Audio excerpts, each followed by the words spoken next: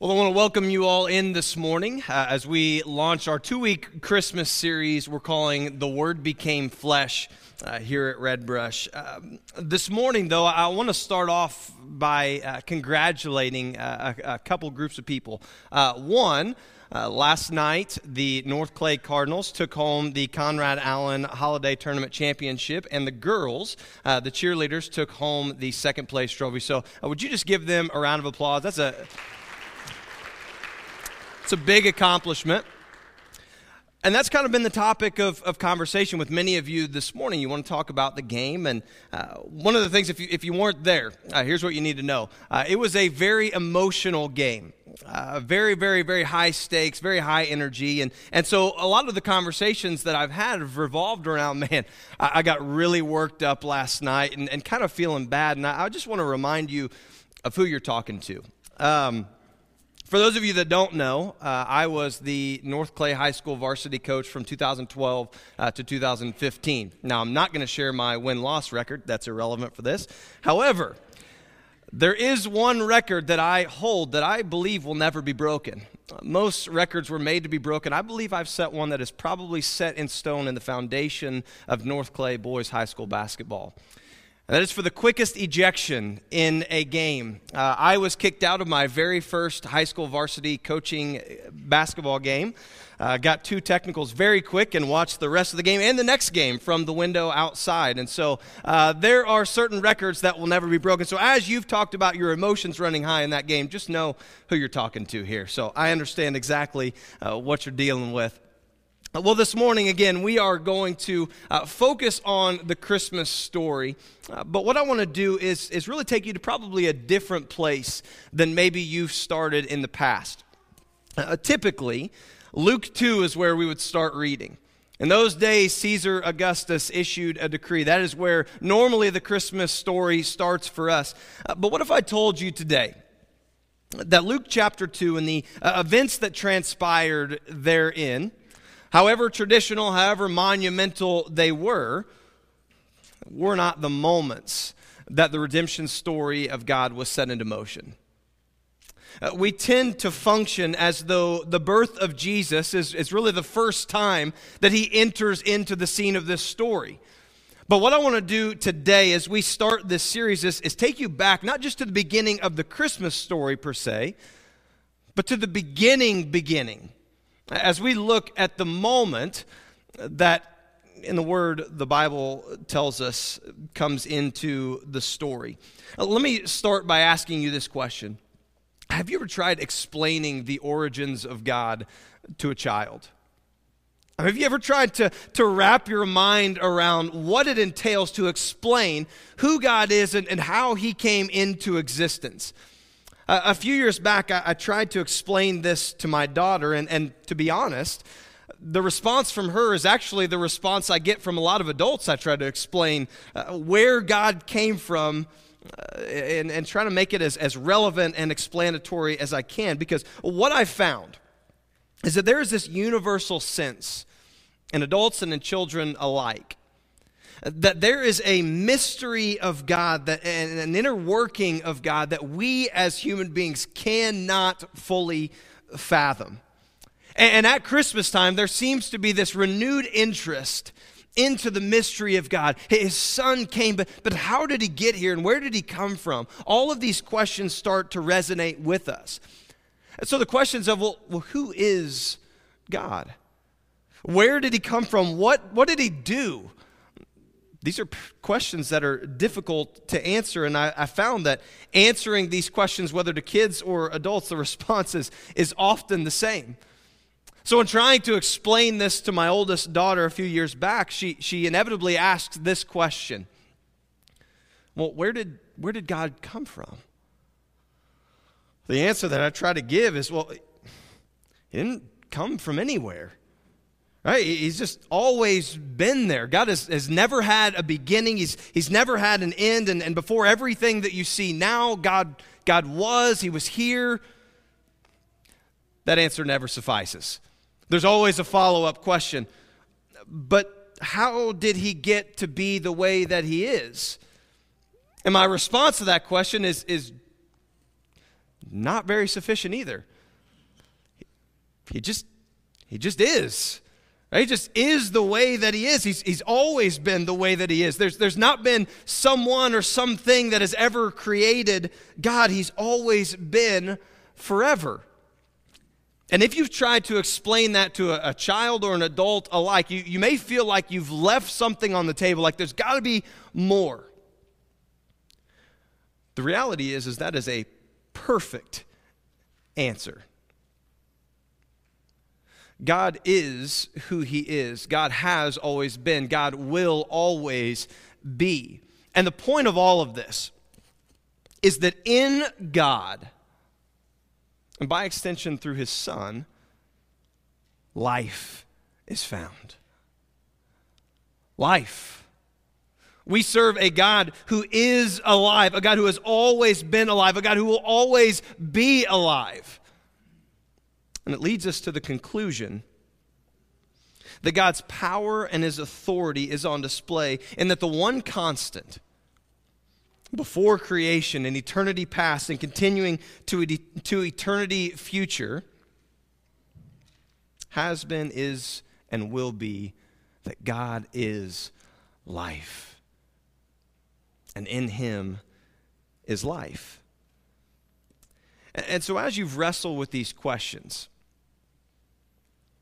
it leads you to start to understand why the prophet Isaiah says what he does in Isaiah 55. In trying to fathom the inner workings of God and who he is and what he has done, he comes to this conclusion. Your ways are higher than my ways. My thoughts are not your thoughts. And so as we start this series over the next 2 weeks, this is what hangs at the top. That in God is life. That he is the creator, that he is the sustainer, that everything that has been and will be is as a result of him. So we start from this standpoint, and it leads us to where we're going to walk through over the next 2 weeks. John chapter 1. This morning we're going to work through verses 1 through 13, and next week we're going to take a big chunk. We're going to work through verse 14. But as we do this, what you're going to see is that the rescue mission that God has sent for us through his Son is really a declaration of who he is and what he has done and what he is doing in us. And so if you got your Bibles, John chapter 1 is where we're going to kick off things this morning. John writes this. He says, "In the beginning was the Word, and the Word was with God, and the Word was God. He was with God in the beginning." Now, I don't often break down words into their original language unless it's just extremely, extremely important for you to grasp what the writer is trying to say. And in this particular passage, as John says the word word, he's using the Greek word logos. Logos was something that would have been familiar to a primarily Greek audience, which is who John is writing to. And as John uses the word logos, it would have triggered something in the audience's mind that would have went back to their use of the word, which really meant like the reason and the logic for why everything is. The thing that keeps the universe running. In their mind, it was reason, it was logic, it was human thought. But John is taking this higher and he's saying, listen, at the beginning of all things, and even now, what is creating, what is sustaining the universe is God and God alone. He is the Logos that is keeping everything together. And it's also at this point that John is introducing us to God's Son. He's saying not only was God the Father there at the beginning, so was God the Son. In the beginning was the Word, meaning Jesus, and the Word was with God, and the Word was God. He was with God in the beginning.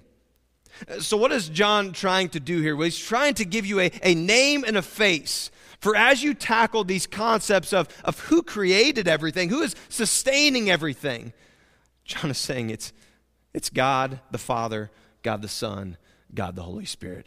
It is this God, one God in three distinct persons, that is sustaining life, that has created life, that is holding everything together. And the point of all this is that the audience would recognize how set apart, how high God is above us. This is the point of John 1 and 2, so that you would see the greatness and the glory of God that is above you and I. And it's going to lead us to why the Christmas story is so important for you and us, you and I, us together. So John continues in verse 3. Still speaking of Jesus, he says, through him all things were made. Without him, nothing was made that has been made. And so again, John is trying to get you to understand Jesus is set apart. He has created all things, and so that you don't get confused and think that somehow you and Jesus are on the same level. Right? He's setting the standard, and that standard is Jesus, not you. So verse 3 sets this apart. Jesus is the creator. Through him all things were made. Without him nothing was made that has been made. And what this leads us to, what it points us to, is that Jesus has not come on the scene in Luke chapter 2 as a baby in the manger. That Jesus has always been. Jesus is God. Jesus was with God. Jesus has created. He is set apart. He is not just a baby in a manger. He is God Almighty. And this is significant for you to understand why the Christmas story is so powerful for you and for me. So John continues in chapter 1, verse 4. John says this, in him was life, and that life was the light of all mankind. Jesus was there at the beginning. In eternity past, Jesus has always been. Jesus was there at creation. He is a part of everything that we see. Nothing has been made without him. And now, John gets to the point of this Christmas season when he says, and in him was life. This is an exclusive claim. It's not in him and others there was life. No, John is making an exclusive claim that in Jesus and Jesus alone is where life is found. Why is this significant for us? Over the last few weeks, I've laid out different stories of my time. I told you that I liked the airport. Some of you were very repulsed by that because you hate the airport. But part of that is because I love people watching. And so last night, my wife and I and our kids went to the game, and we're just watching people. And I love it. It's fascinating to me. I just love to see how different people react to different things. And let me tell you, some of you react very differently to different things. I got to see some different sides of you, but it's great. I love it. You're authentic. But don't pretend in here because now I know. But I just love watching people and seeing what makes them tick. But as I look at the Word, and I see time and time again what the Word says about humanity. It says two things. One, over and over again, it says that human beings, you and I, were created in the image of God. What does that mean? Well, one, you are set apart. Nothing else in all of creation has been created in the image of God. And so one, I hope that as we approach this Christmas season, you'll see people in that way. In the world of division, of disunity, that you would see people the way that God designed them. Not their sin, like we're accepting that, but that you would see people as unique, as image bearers of God, as a reflection of God Almighty. Because this is who you are.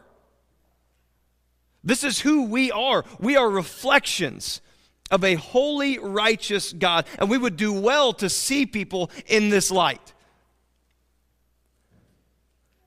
But two,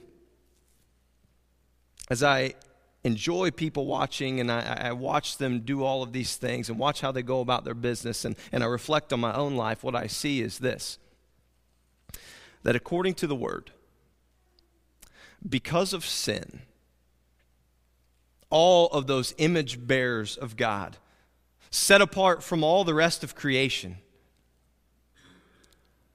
are dead.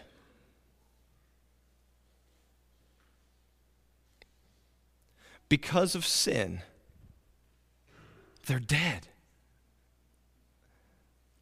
Now, this is the bad news of the Christmas story. The reason why Jesus had to come in the first place is because all of humanity, as unique, as specially designed as they are, reflections, echoes of the image of God, they are dead because of sin.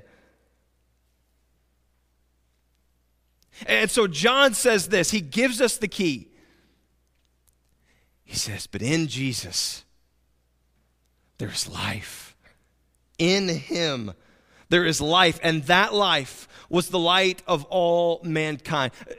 You want to know why Christianity is controversial? Just read the Bible. We don't need to add controversial statements to it. You just read what the Scripture says, and it's controversial on its own. The Word tells us all of humanity is dead in their sin apart from Christ. But all can be redeemed through one way. Through him. In him was life, and that life was the light of all mankind. So Jesus has no beginning. Jesus is the creator of all that we see, and Jesus is the Savior. John writes in one of his later letters, 1 John 5, he says this, and this is the testimony. God has given us eternal life, and this life is in his Son. And he makes a bold but clear statement in verse 12. Whoever has the Son has life. Whoever does not have the Son does not have life. There is an urgency in the Christmas story. We can get caught up in just the tradition of it.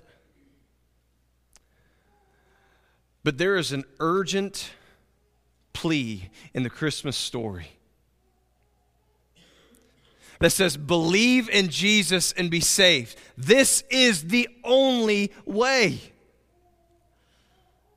This is why Christianity is so controversial. It claims exclusivity. It says all of humanity is in the same boat in that all are dead in their sin, and there is one way to life. It is through Jesus. And as we approach a baby in a manger in Luke chapter 2, you start to recognize why it had to happen.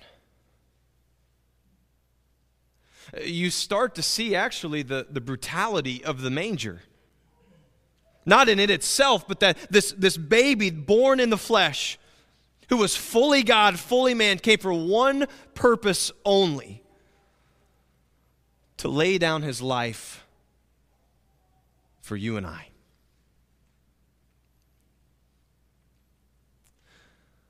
John Piper says this as we consider why Jesus came. He says, and consider now not only the life that Jesus sacrificed for us, but also consider what the sacrifice involved. To get to the point where he could die, Jesus had to plan for it. He left the glory of heaven and took on human nature so that he could hunger and get weary and in the end suffer and die. The incarnation was the preparation of nerve endings for the nails of the cross. Jesus needed a broad human back for a place to be scourged. He needed a brow and skull as a place for the thorns. He needed cheeks for Judas's kiss and soldier's spit. He needed hands and feet for spikes. He needed a side as a place for the sword to pierce. And he needed a brain and a spinal cord with no vinegar and no gall so that he could feel the entire excruciating death for you. You start to recognize that this is one continuous story. You start to recognize that the baby in a manger was there to grow up to be a man who lived a sinless life but yet died a sinful man's death. This is why he came. For you and your sin and me and my sin. As we wrapped up last week, we ended our series on Romans chapter 8. And there was a moment at the end of Romans chapter 8, verses 38 and 39, that Paul makes some audacious claims. In fact, what Paul does is he gives you this laundry list of everything a human can experience in this life. Powers and authorities, heights nor depths, everything that you can think of, every scenario that you can think of was found in that list. And he comes to this conclusion. And this is the good news of the Christmas story. Paul says, and there is nothing that can separate us from the love of Christ. John says the same thing in John chapter 1, verse 5. He's saying the exact same thing. He says, the light shines in the darkness, and the darkness has not overcome it. So as we celebrate the Word becoming flesh, born to a virgin in a manger, growing to be a man who would live perfectly and yet die the death reserved for imperfect men and women, we're celebrating the unconquerable salvation plan of Jesus. What shall separate us? What can the darkness penetrate when it comes to the light? The answer is wholeheartedly, forever, because of Jesus, nothing. Nothing can separate us from the love of Christ, and nothing can make the darkness penetrate the light. Verse 6. There was a man sent from God whose name was John. He came as a witness to testify concerning that light, so that through him all might believe. Here's the key. He himself was not the light. He came only as a witness to the light. If you want to see your role in this, it's the same as John's. John is recognizing salvation's not in me. I'm not the light that pierces the darkness. I'm simply telling of the one who has come, who is the light. Church, this is your role. We would do well to recognize our place in salvation just like John has. He says, it's not in me, but I'm going to tell you about the one where it is found. Let me tell you about the one who was born a sinless baby in a manger, who lived a sinless life, who died a sinful man's death, which should have been reserved for you and for me. Let me tell you about him. It's not in me, but I can lead you to him. This is your role in God's plan of salvation, to tell, to be the messenger, to be the witness to the light. And John continues in verse 9. The true light that gives light to everyone was coming in to the world.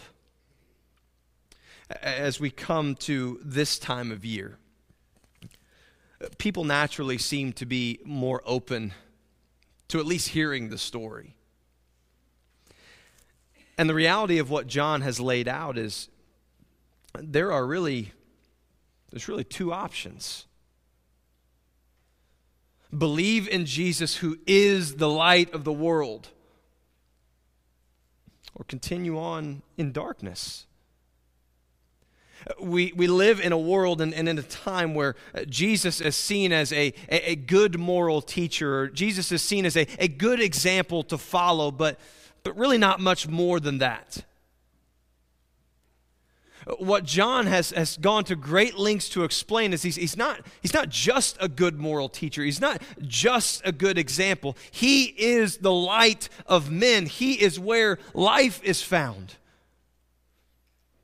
So don't just try to live by his example as your plan of salvation. No, accept that you cannot do it totally and perfectly. Believe in him and then walk in obedience to him.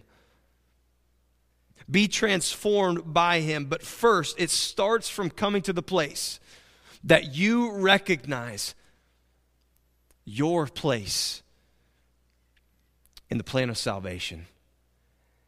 And it is simply those who needed saving. John writes later on in this book, he lays out the two paths that one can take. One that leads to darkness and one that leads to light. And he says this. He says in John 10:10, the thief comes only to steal and kill and destroy. Why did Jesus come? I have come that they may have life and have it to the full. This is why he came. To be the sacrifice,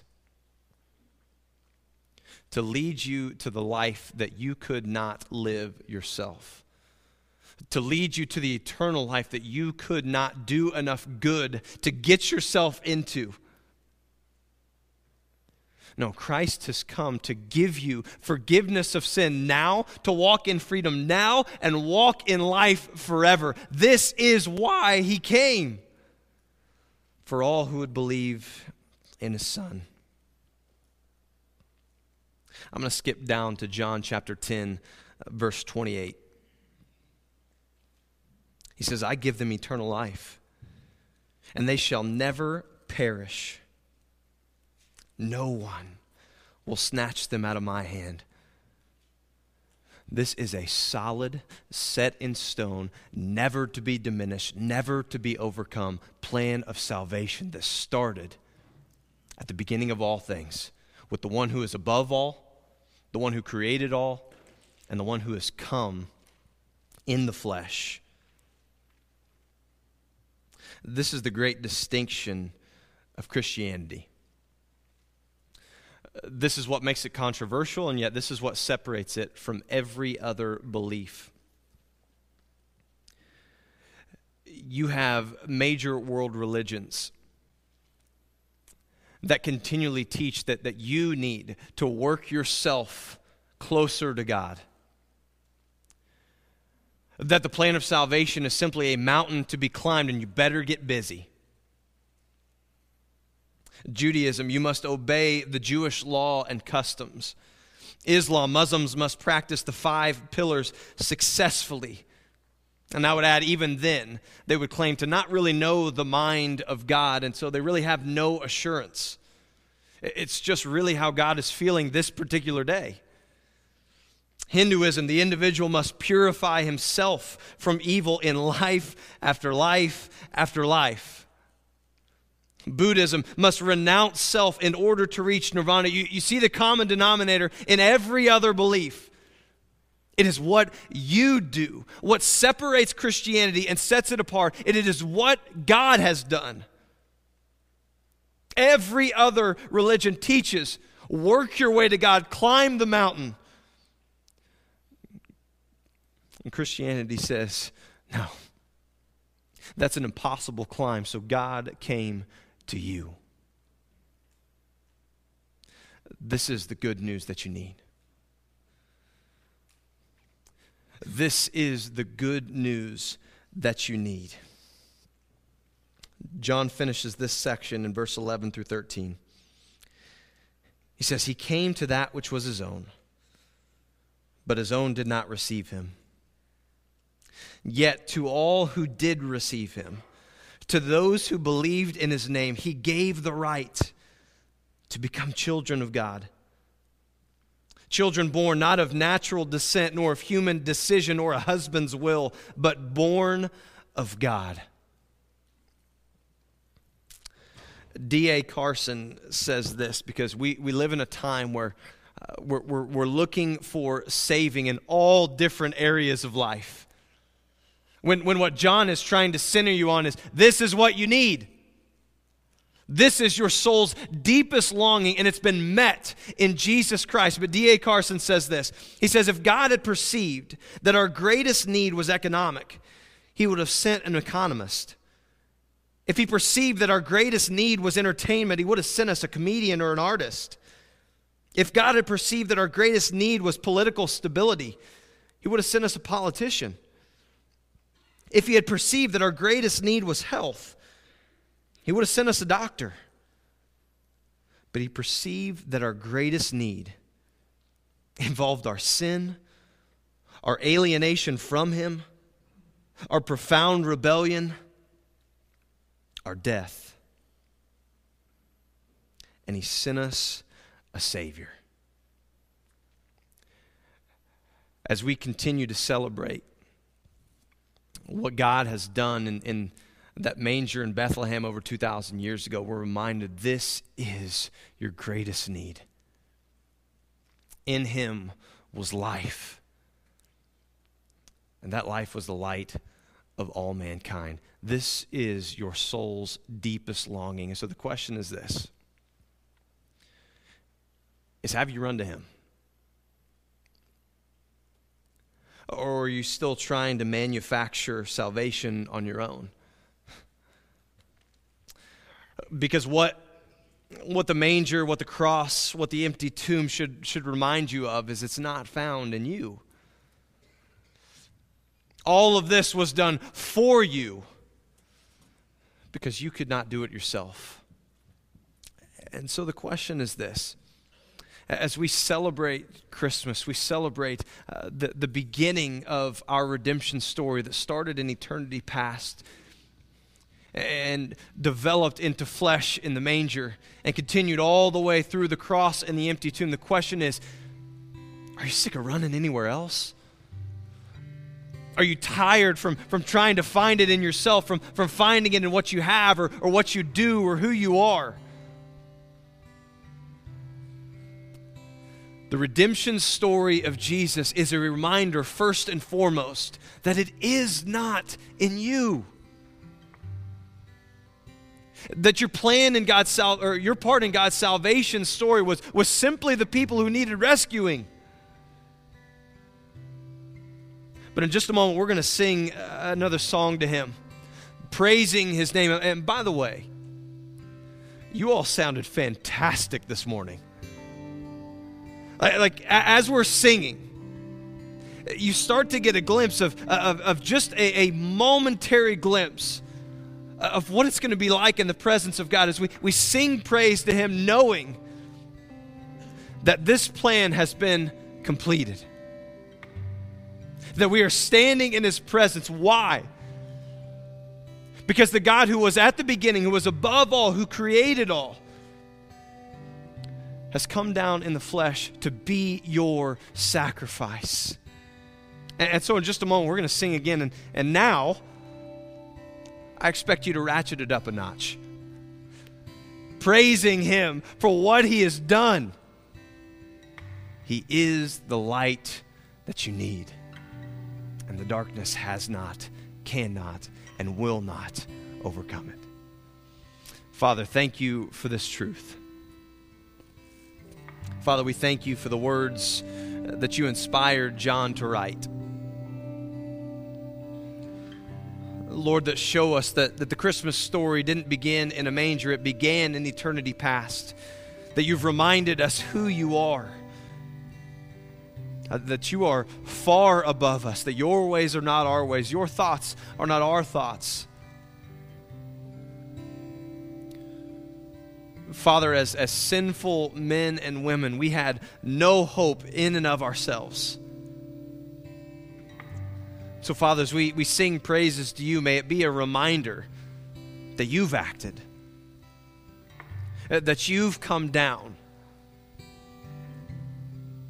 and through your death, through your burial, through your resurrection, Lord, your promise is you'll take us with you. God, may that be the hope that is found in your love for us, that drives us in this Christmas season. That we would remember that you have saved us once and for all. And as Paul said, there is nothing that can separate us from you when we've believed in your Son. So, Father, today, if that's something we have not done yet, Father, as your Holy Spirit is drawing us in, Lord, may this be the day that we simply submit to you, believe in you, confess that you are Lord, obey your command to be baptized, to receive your Holy Spirit and walk in the newness of life that only you can give. Lord, may you draw us to you today. Father, it is in your holy and precious name that we pray. Amen. Hey, we're going to sing another song here in just a moment. As you leave this morning, I've loved getting to know a lot of you, but I know there's a lot of you I still haven't met. And so as you leave this morning, I'm going to be in the back. I would love to just simply introduce myself to you. Even if I've met you 2 or 3 times, I guarantee I probably haven't remembered yet. But from Janelle and I, we just want to say thank you for how you've welcomed us into this place, for how you've loved us. And so I just want to get to know you, and our elders will be out there as well. And so if you don't know them, get to know them as well. That's a great group of godly men. And so I want to invite you to that as you leave this morning. But before that, let's stand and honor the King who has laid down his life for you and I.